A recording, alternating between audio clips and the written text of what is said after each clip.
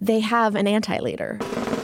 And that's really powerful. And I think in years past, Democrats may have been more sensitive about looking divided, but they're overall united in trying to defeat Trump. It's clear that the only playbook for Republican candidates in both congressional and gubernatorial elections is to support President Trump. We're not seeing people who are running for re-election criticize Trump. That is not what it's going to help you win. You do see some squirming. So anybody putting their hope in sending people to the Republican side of D.C. that'll reclaim the party away from Trump wouldn't be a wise gamble. I'm Martine Powers, and this is the final episode of How to Flip the House, a mini-series about midterm elections from the Washington Post's Can He Do That podcast. For the last few days, we've been telling stories about critical midterm elections, 1994, 2006, and 2010, the three times in the last 6 decades when the House of Representatives has changed parties. And we wanted to get a sense of how those themes and takeaways from those past midterm elections are reappearing as we start barreling toward November 2018. So we sat down with national political reporter Amy Gardner and with Eugene Scott, who writes about identity politics for one of the Post's political blogs, The Fix. It was an interesting day to have this conversation because Alexandria Ocasio-Cortez had just won her primary in New York, a 28-year-old socialist beating out Congressman Joe Crowley, a 20-year incumbent and chair of the House Democratic Caucus. So that was big. And then, as soon as we sat down in the studio, we all got a buzz on our phones. A report was coming in saying that Justice Kennedy of the Supreme Court was going to resign. That's a decision that could have huge implications for the midterms and something that could potentially galvanize both Republicans and Democrats. So there's a lot to discuss. But I wanted to start earlier. I wanted to start by thinking about the first episode in this series, 1994 and the Republican Revolution. I want to start by actually talking about Newt Gingrich and the 1994 Republican Revolution. What I feel like I've learned from that election is that not only was it a conflict between Republicans and Democrats and Republicans trying to take over the House, but also like an internal conflict between more establishment Republicans and this like fringe element of the Republican Party led by Newt Gingrich that ended up taking over and being like the leader of the Republican Party. Bipartisanship shouldn't mean that Republicans roll over while Democrats get what they want. A few years before the 94 election cycle, Newt won the party's number 2 leadership position, Minority Whip. He beat out a more establishment Republican, and he promised to usher in an era of bolder, more assertive GOP leadership. And it was not just an upset, it was kind of the beginning of a revolution. And so he became the architect of the Republican strategy from there forward. And I just find that really interesting because to me, it seems like that's the thing that's happening in the midterms right now with the Democratic Party, that there is this sort of identity crisis between are Democrats the party of Nancy Pelosi or are Democrats something other than that? And I was curious to hear a little bit about how you all have been seeing that play out over the past few months. Well, I mean, a couple of observations come to mind. First of all, I think what 1994 taught both parties is the success that is possible from running from the outside as a party or a candidate intending to blow up government or to shake things up and to run against Washington. That's what Newt Gingrich's legacy is, as you described. And so we now see that that is a successful playbook for both parties in places. It's not always, it doesn't always work. It seems to be working in lots of locations across the country for the Democratic Party this year because, of course, the Republicans are in power in Washington.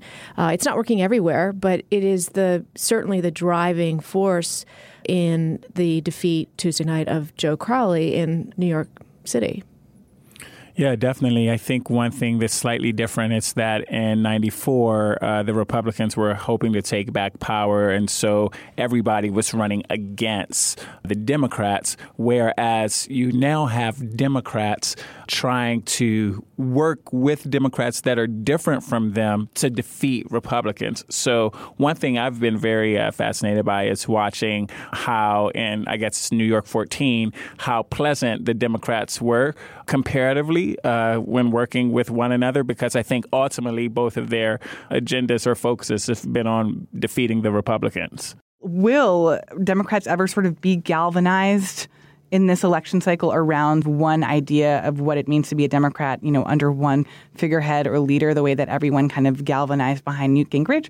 Or do you see these different camps within the Democratic Party continuing to have to deal with each other, with all of those tensions included, until November? I would be careful to overstate how galvanized the Republican Party was around Newt Gingrich. I mean, obviously it was very successful. The contract with America was very successful, and we're not seeing that level of unity within the Democratic Party, no question. By the same token, I don't know that I would overstate just how unified the Republicans have ever been.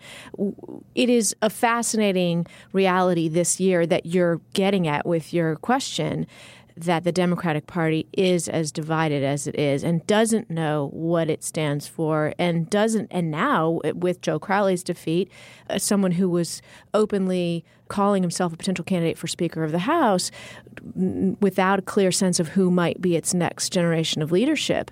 And we've got candidates supporting universal health care, running for the abolition of ICE, and then others running away from those statements. I mean, there's very, very strong divisions within this party, and the primaries that we're seeing play out right now are showing just how divided it is, and not giving us clues yet, at least, as to where it winds up. Indeed. And I think to your point about the presence of diversity within the Republican Party, we'll really see that pan out when it comes to replacing Paul Ryan. And we have the Freedom Caucus. We have more establishment Republicans trying to figure out where it is that they want to take the party.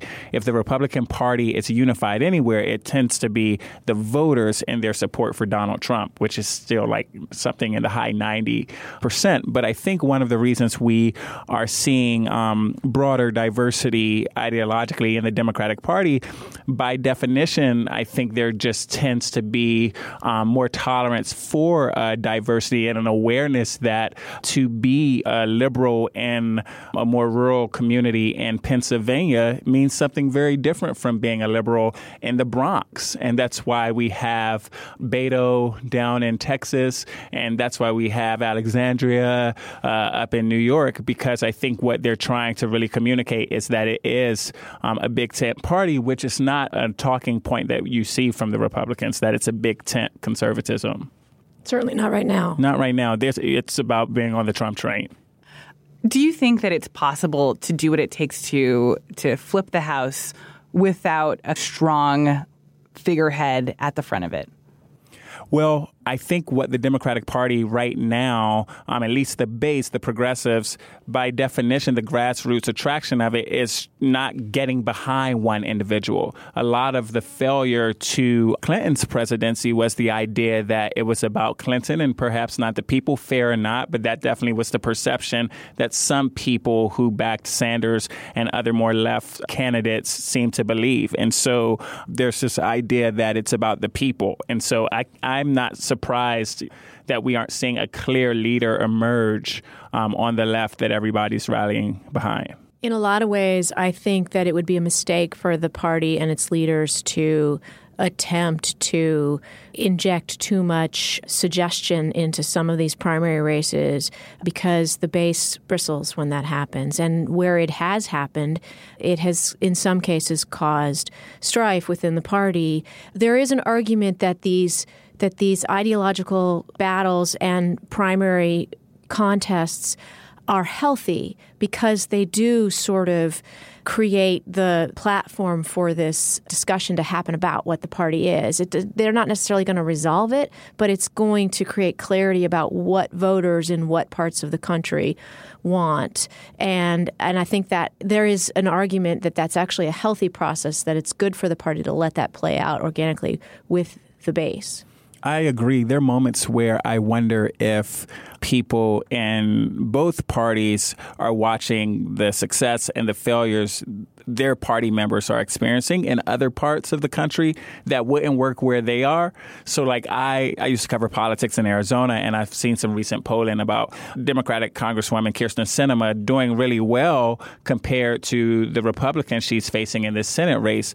Kyrsten Sinema is pretty conservative for a Democratic congressperson, and she would get a lot of heat for that from some people on the left there on the ground. But she has to be, I believe, as right as she is to do as well as she's doing against those people. Like, she can't take some of the stances that we've just seen happening on some of the coasts. And so I just wonder sometimes if these primary elections that you were talking about in terms of being valuable for the party as a whole help give voters a broader idea of who's in their party.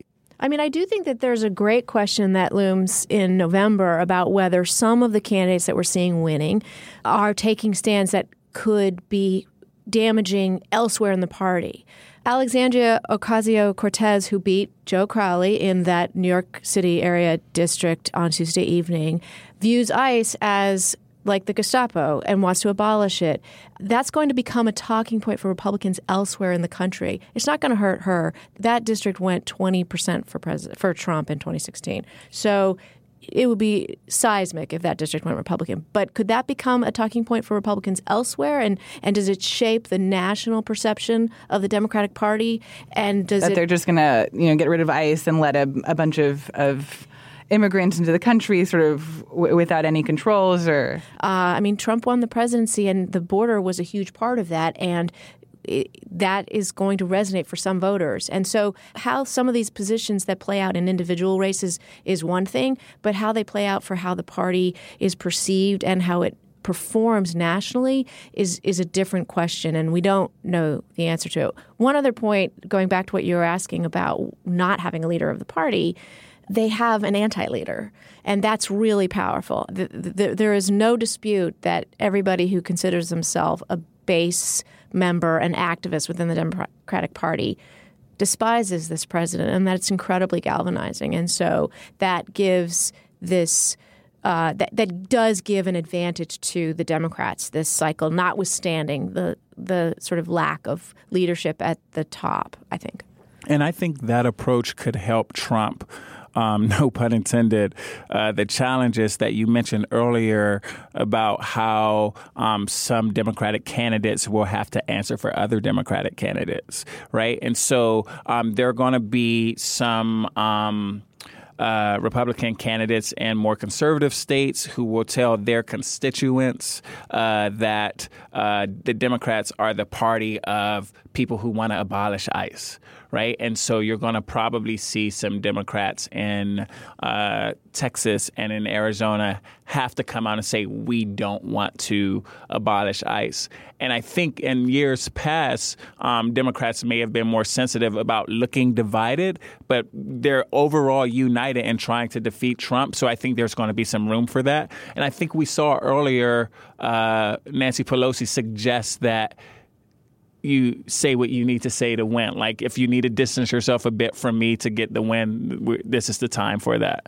That's really interesting because so in our episode about 2006, one of the things that we focused on was like how Rahm Emanuel sort of recruited candidates and the kind of candidates that he was looking for, and that there was this emphasis on people who sort of like bucked the stereotype of a Democrat.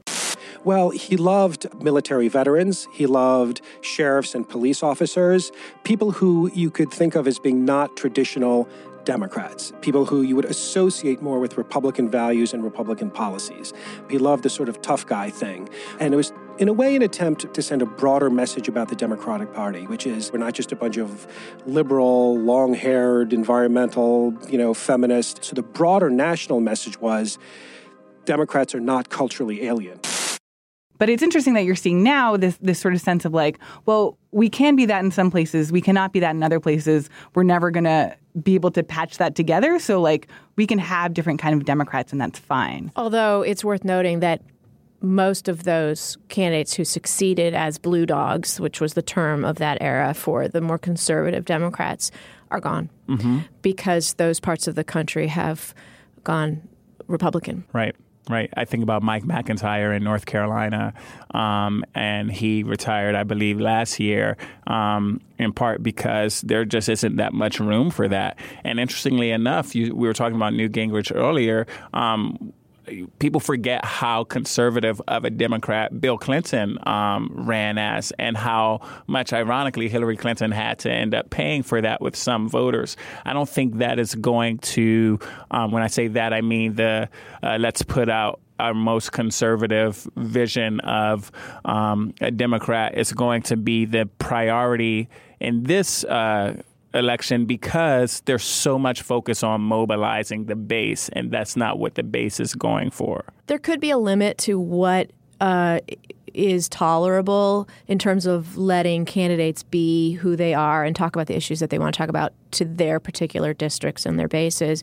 And even Nancy Pelosi tries to tamp down the talk of impeachment, for example, because she views that as damaging. And the people who are talking about impeachment in the House, it's not damaging for them to talk about it. They're from very liberal, mostly urban districts where that is what the constituents want to hear, and that's why they're talking about it. But it's not helpful for the branding of the entire party. If you're a swing or independent voter and you think Trump is doing okay, you don't always like what he says, do you want him to be impeached, and is that going to be a branding of the party that pushes you away from the Democrats? Maybe that's the calculation from someone like Pelosi as she attempts to encourage caution on that topic. Right. But to your point, for Maxine Waters' crowd, that will get some people out. So perhaps the most enduring question of a midterm election is this: how should a congressional candidate position themselves in relation to the president, either a president within their own party or a president that they oppose? It's a question that we saw hashed out in the 1994 midterm election as Republicans ran attack ads equating Democratic candidates with President Bill Clinton. It's a question that we saw in 2006 and 2010, two midterms with outcomes that were widely considered backlash against President George W. Bush and President Obama. And now, when we have this highly controversial president, a president who says things on the daily that even Republicans sometimes find unpalatable, I wanted to know from Amy and Eugene, how are candidates navigating that? Amy, I want to go back to what you mentioned before about the idea of an anti-hero. And so in 2006, we talked to Sarah Feinberg, who was press secretary for Rahm Emanuel and the DCCC at the time. And she talked about how there was this sort of moment of realizing that, like, you cannot run each congressional race as its own district. Like, every race has to be about, like, this is about President Bush, this is about the war in Iraq, this is about if you vote for a Republican congressman, you're basically voting for George Bush all over again. We needed to just go back and remember that there's also this massive thing driving the national news every day and driving public opinion every day, and it's not good for Republicans, and you should make them own it a little bit. And that's how Rahm and his team started coaching their dozens of other candidates. They'd be like, look, your opponent is going to try to be like, George Bush has nothing to do with me. But don't let them get away with saying, like, all I do is just, get up every day and go represent my district. Like, don't let them get away with that. That's their guy. Do you see that strategy working in this election, making everything about President Trump? I mean, it depends on where in the country you're talking about, and it's also way soon to know for sure. It is clear that President Trump's election has galvanized the Democratic Party. It's clear that we're seeing it already have an effect at the ballot box in primaries and special elections since he took office. So I think that the short answer is yes, that is a winning approach, but with an asterisk, because we've also seen the limits of making elections a referendum on a president who's not on the ballot. And that works both ways. When during the years of President Obama's presidency, he couldn't help his fellow Democrats in the Congress win in the midterm cycles. He had abysmal midterm cycles. I think that that's something that you have to consider as a distinct possibility this year as well, that voters aren't going to be voting about President Trump. They're going to be voting about the issues that are affecting them in their states and in their districts. And so there is an asterisk there. But we have already seen the impact of it. It's sort of undeniable, I think, that the surge of involvement of the number of candidates, of women, of turnout, all reflects how galvanizing President Trump is to Democrats. Absolutely. I think one of the things people haven't focused on as much as I would like about Ocasio-Cortez's win is just how issues-based her campaign was. If you look at the ads, she really is talking about health care and free tuition and increasing wages. And it's very clear that she's not a big supporter of President Trump, but she didn't get out there and lead with let's get Trump out of there. And I think that it's an approach that maybe some other candidates will have to take if they want to be successful as well. How are Republicans navigating the Trump issue? Like, is everyone just on the Trump train? You know, the only way to get reelected is to align yourself with this polarizing president? Or are there Republicans who are trying to kind of have it both ways? I was going to say, are we talking about Republicans retiring or running again, right? But when you asked about re-election, I think that clarified the question. We're not seeing people who are running for re-election criticize Trump. That is not what it's going to help you win.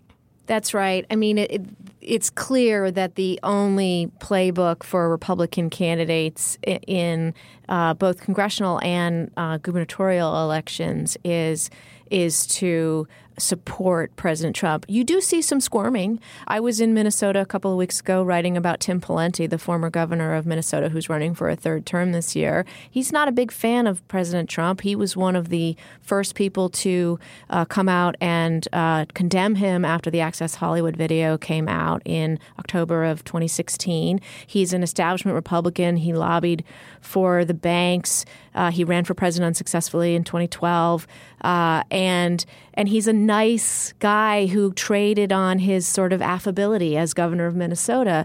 And it was almost painful to listen to him sort of navigate why he supports President Trump and the job that he's doing. You can sort of infer from his spiel on the trail that he has to do that. You can't win as a Republican. He's in a primary battle. If he came out against Trump, I think he'd probably be done.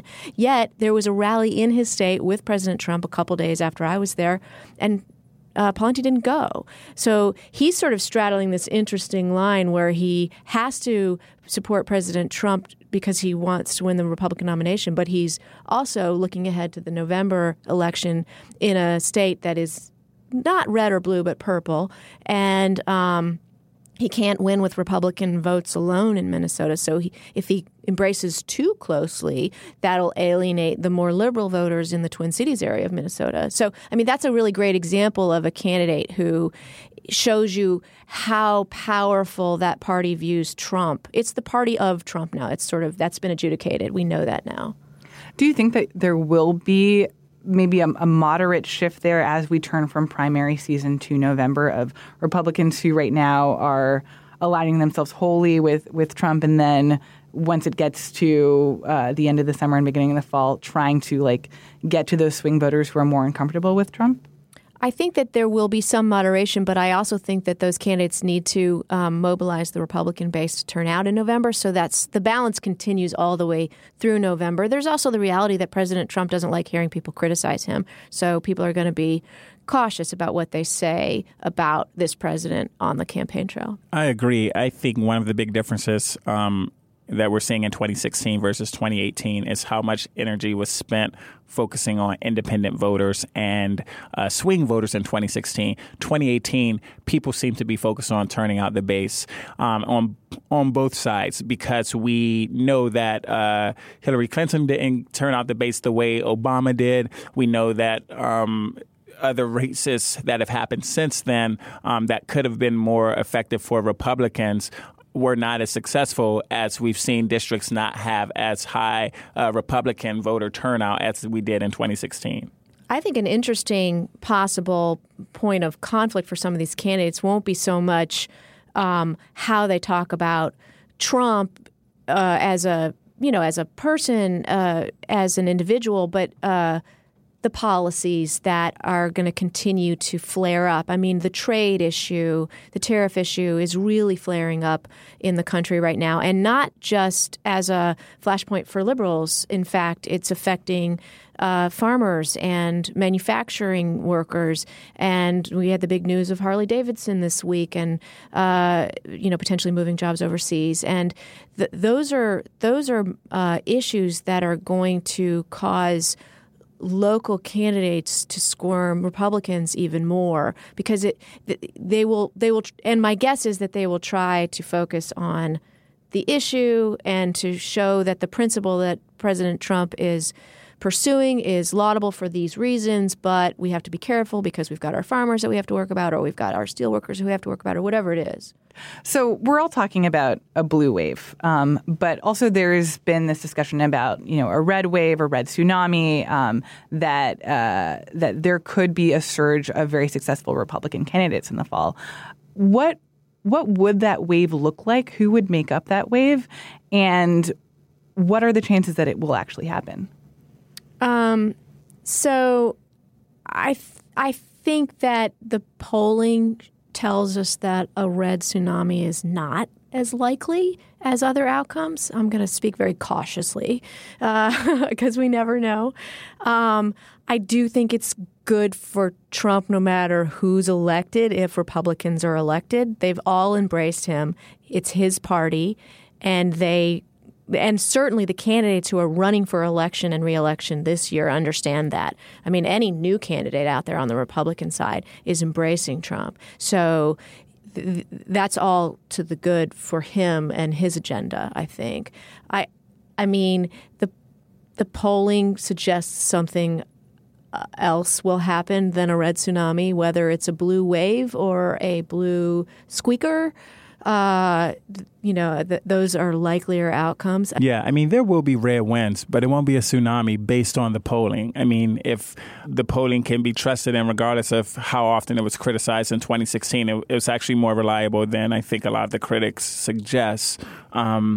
It's not going to be a wave. If it is to the question, if it is a wave, what if the wave includes non-Trump supporting Republicans? I don't know of any non-Trump supporting Republicans trying to win right now. And if they reveal themselves, Trump will let you know quickly that they aren't on his team and you will lose. I mean, it's been fascinating how much Trump has come out against Republicans like Jeff Flake and Mark Sanford, who overwhelmingly vote for him. So anybody putting their hope in sending people to the Republican side of D.C. that'll reclaim the party away from Trump wouldn't be a wise gamble. One other issue that I want to make sure that we talk about is gerrymandering. That's a thing that we brought up during our 2010 episode, the idea that, because of redistricting after the 2010 census, 2012, 2014, 2016, Democrats were always at a disadvantage. Do you think that's going to be a pretty salient issue for this election in terms of can Democrats in a lot of these districts actually win given the maps and what they look like and who lives there? To me, the short answer is no. I mean, that is the big issue with gerrymandering and why there's so much criticism of it, primarily from the left. We don't hear much criticism about it from the right.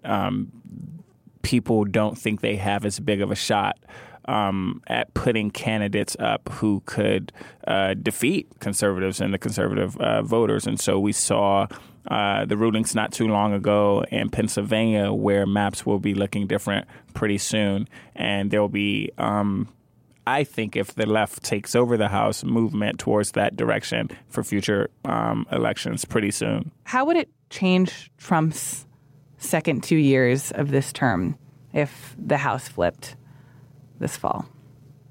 I mean, do you think he would actually be impeached, or it sounds like Nancy Pelosi would not allow that to happen under her watch? I don't know if we can say that she wouldn't allow it to happen under her watch. I think what we know is that she would like people to not be talking about it right now in advance of the elections. I actually think that there's an extremely strong possibility that impeachment proceedings would begin if the Democrats take over the House. And that will that could shape those 2 years. I mean, it's funny. It's hard to imagine a more acrimonious relationship, between Trump and the Democrats. He's blaming Democrats now for the border separation controversy on the southern border. So I guess you could just say more so of that if the Democrats are actually in charge.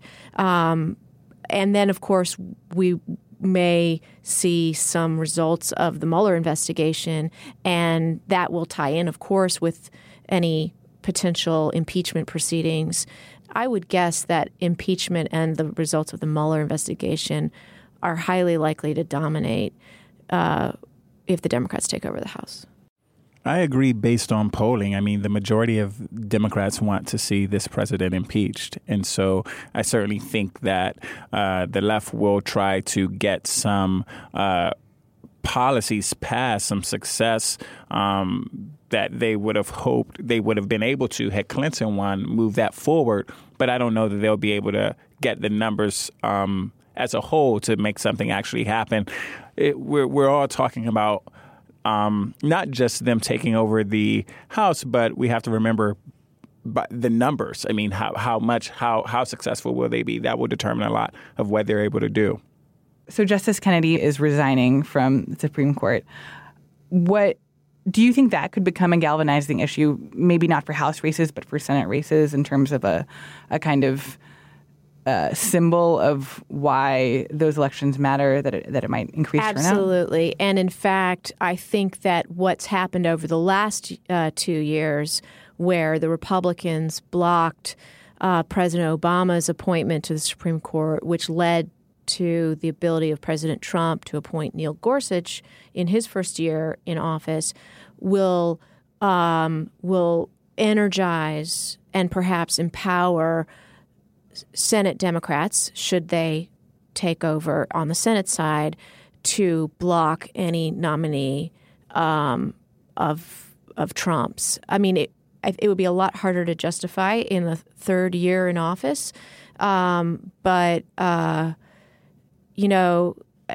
I don't know what the timing is of the resignation, but if it's soon, Trump's going to try to make that happen before the midterms. I guarantee it. Yeah, I certainly think he will do that. And if he's not able to, not only will a replacement for Kennedy galvanize the left, who remember what, not turning out in Obama's midterm did to them, I think it's also going to galvanize white evangelicals, who are one of Trump's most loyal voting blocs, who, many of them held their noses to vote for Trump, hoping that he would deliver a Gorsuch, and he did.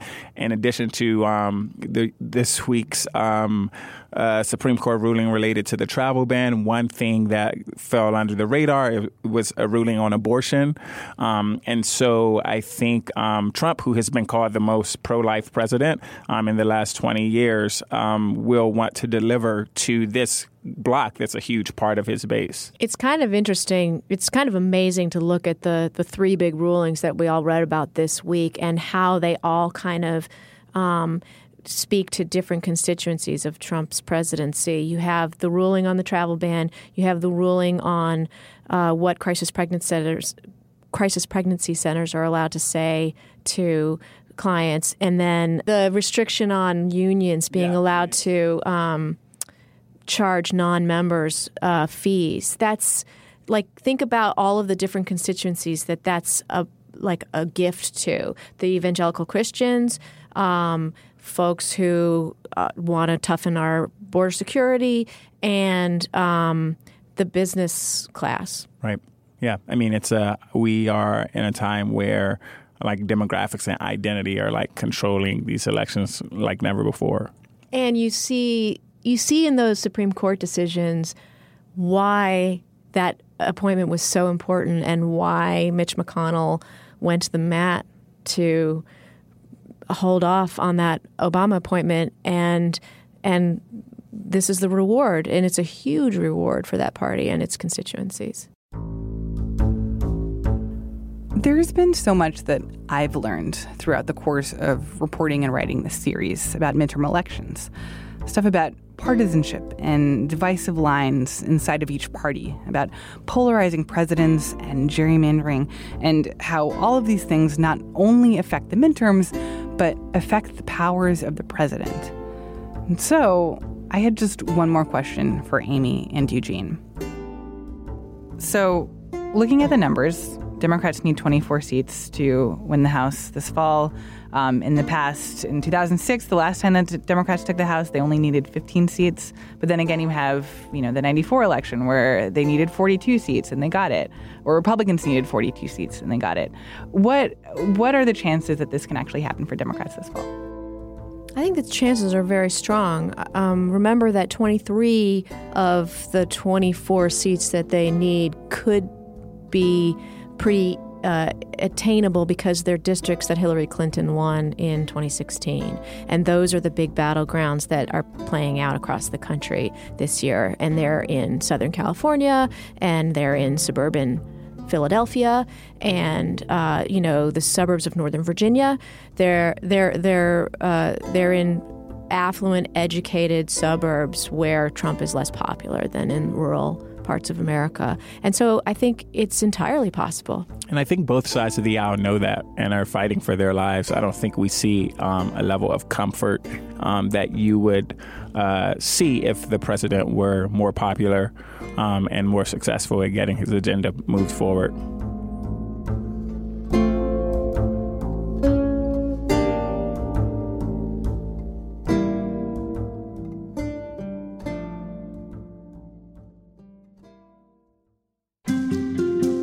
This has been How to Flip the House, a special audio miniseries from the Washington Post's Can He Do That podcast. If you haven't already listened, I'd encourage you to check out the 3 stories that preceded this episode, stories about the 1994, 2006, and 2010 midterm elections, told by the people who watched those elections unfold firsthand. You can find those other episodes at wapo.st/howtoflipthehouse, or on Apple Podcasts, Google Podcasts, Spotify, Stitcher, or wherever else that you get podcasts. This episode of How to Flip the House was produced by Carol Alderman, with editorial oversight from Jess Stahl. Ted Muldoon produced the prologue to this series and wrote the Can He Do That theme song. Kat Rudell Brooks designed the art for this series. Ruben Fischerbaum and Kazia Wall created the beautiful accompanying page for this miniseries, which again, you can see at wapo.st/howtoflipthehouse. This series would not have been possible without the support of Mike Semmel and Victoria Benning. How to Flip the House was hosted by me, Martine Powers. And I'd just like to say, it's been an honor to work on this podcast for the last 6 months, telling stories about the presidency and about our government that I hope have been insightful and interesting and hopefully sometimes thought-provoking. If you'd ever like to get in touch with me, feel free to reach out at my Twitter handle, @Martine Powers. That's at MartinePowers. And my email is martine.powers@washpost.com. And feel free to leave a review of this podcast on Apple Podcasts, Google Podcasts, or anywhere else that you listen. I promise you that we do read them closely, and over the course of my time working on this podcast, your comments have been enlightening and instructive, and often very heartening and edifying. So thank you for sharing your thoughts on the podcast and for sharing your ears. It's been wonderful to have people listening to these stories, and it's been an honor to be able to share them.